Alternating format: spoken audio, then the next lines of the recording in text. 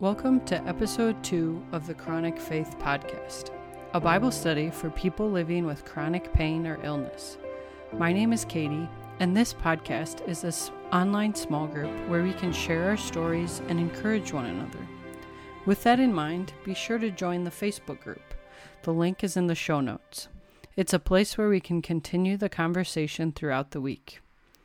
Every episode, we will have a biblical devotional and a practical tip for living with chronic pain or illness.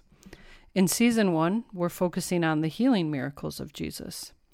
The second healing miracle of Jesus is found in Matthew, Mark, and Luke. I'm going to read the account from Mark's version because he had the most detail.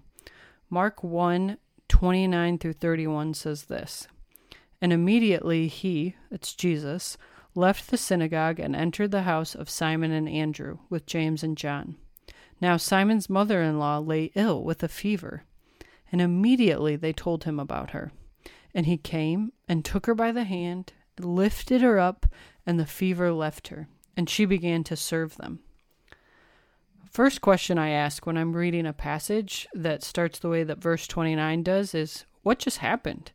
Verse 29 says, "And immediately he left the synagogue." If we go back several verses, we learn that Jesus was in Capernaum, teaching in the synagogue, and a man with an unclean spirit started yelling that Jesus was the Son of God. Jesus rebuked this spirit and called it out of the man. After this took place, verses 27 and 28 say, "And they," the people in the synagogue, "were all amazed, so that they questioned among themselves, saying, 'What is this? A new teaching with authority? He commands even unclean spirits, and they obey him.'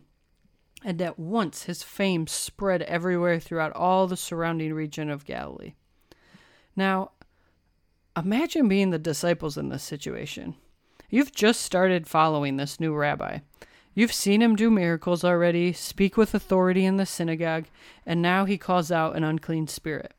It would be a lot to process. And then you're Simon, bringing this rabbi into your home where your mother-in-law is ill. Of course you're going to see if Jesus can help. Simon being the one to ask for help is the thing that sticks out to me most in this story. In Luke's account of the story, it says that they appealed to him on her behalf. We saw advocating take place in the last episode too, with the royal official coming to advocate on behalf of his son for healing. And spoiler alert, this won't be the last time that we see someone appealing to Jesus for healing for someone else. And that's the main point of today's podcast. Find your people. Who is in your circle? Who has your back on the good days and bad? Who can you just be you with? Whether that's the you that's fun and has energy, or the you that's flaring and can't get out of bed. I try to share pretty openly and broadly about my journey of chronic pain and the lessons of faith I'm learning along the way. But there's a very small number of people who have seen the up-close Katie dealing with chronic pain. I keep that circle intentionally small because chronic pain is a heavy weight to share with someone. It affects every aspect of your life, and it can be a lot to explain to a person, and not everybody's cut out for it. Since my pain started when I was 13, I just don't know any different. I've lost a lot of friends throughout the years, and the enemy would love for me to believe that I lost all those friends because of my chronic pain, that the weight was too much to bear, and I was too much for them. Here's the truth, though. Some of those friends did leave because it was too much to understand. But some, we just drifted because people got married out of college and I didn't. People moved and our lives, we just went in different directions. I remember one time saying, talking to a therapist when I was talking about my friendships in high school falling apart and the loneliness I felt. The therapist said, "Katie, just like how you need to give yourself grace for being a 15-year-old kid dealing with intense chronic pain, you also need to give grace to your 15-year-old friends. You are all kids." This was so helpful to me because we naturally look back on our lives with the wisdom and maturity that we currently possess. And we forget that we didn't have that same level of wisdom in that situation. We were doing the best we could with what we had. So while it is true that I've lost a lot of friends through the decades of chronic pain, I've also found my people. We can't do this without people. Average, ordinary people can't do life alone. And when you have chronic pain or illness, your life is anything but average or ordinary. I get that even when you're around people, you can still feel all alone. I used to say that when I was at family gatherings, I felt surrounded in love, but all alone. And I'm not talking about getting a huge group of people together and having them around all the time. I'm talking about who are the people in your life who see you for you. Finding your people who see you for who you are, not your pain or your symptoms, who when you're laying in bed or on the couch in pain, look at you without pity. They look at you with care and compassion. Finding your people who you can cancel on without recourse. Let's be honest, you're gonna have to cancel plans more than the average person. And your true friends, they don't keep score. Finding people you can have fun with. It's not healthy to just sit around and talk about your pain and symptoms all day. Who are the people that you can have fun and laugh with?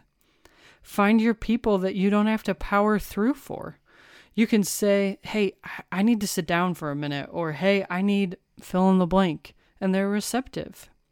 Find your people who point you to Jesus in an authentic and passionate way. We need people in our lives who can remind us of the goodness, faithfulness, and kindness of Jesus on days where he feels distant and cruel. Find the people who will practice the ministry of presence, whether that's showing up to a treatment or an appointment with you, or just coming over and being with you. The ministry of presence is a superpower trait of friendship, and it's a rare gift to find in someone. Those are just a few qualities of the friends that I look for, and your list may be different. I'd love to hear it. The main point is that we find people who love us where we are and encourage us to continue to pursue the healer in the midst of our pain. I don't know where you're at with finding a community.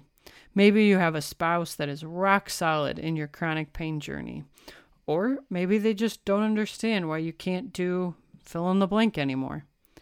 Maybe you're single like me, and so you're more dependent on friends who have lives and families of their own to care for you, and you just don't want to feel like a burden. Wherever you land on the spectrum of having a community of people, we all need each other. I've heard it said that everyone is rich and everyone is poor.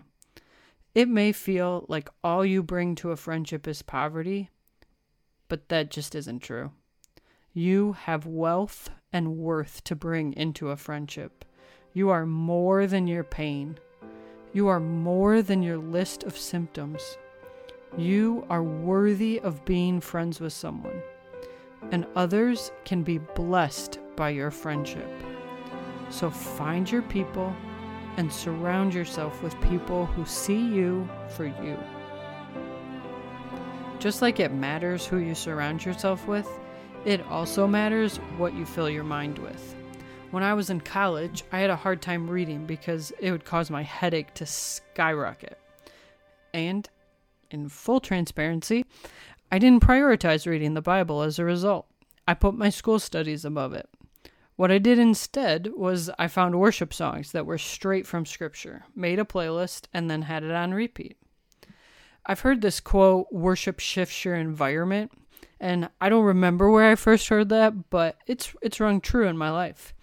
And a practice that I've done the last several years is creating a playlist based off of a word or a phrase that I feel Holy Spirit speaking to me over that season of time. Playlists I've created have had themes about joy, risking it, nerves, adventure, heart. So here's how I create that playlist. I first spend time in prayer and reflection for what words or phrases I feel like Holy Spirit is highlighting for me in the coming season. Then, with that word or phrase in mind, I build a playlist in Spotify around that theme. Sometimes I'll ask friends for song ideas, and sometimes the word or phrase is directly in the song, Other times it's just like the general theme of the song that it resonates. But anyways, once that's done, then I just have that playlist on in the background regularly. And worship music shifts the atmosphere. Having done this for several years, one of the huge benefits is that I'm able to share these playlists with friends when the situation arises. And check out the show notes. I've got some examples linked down there. So what are the worship songs that are resonating with you right now in this season?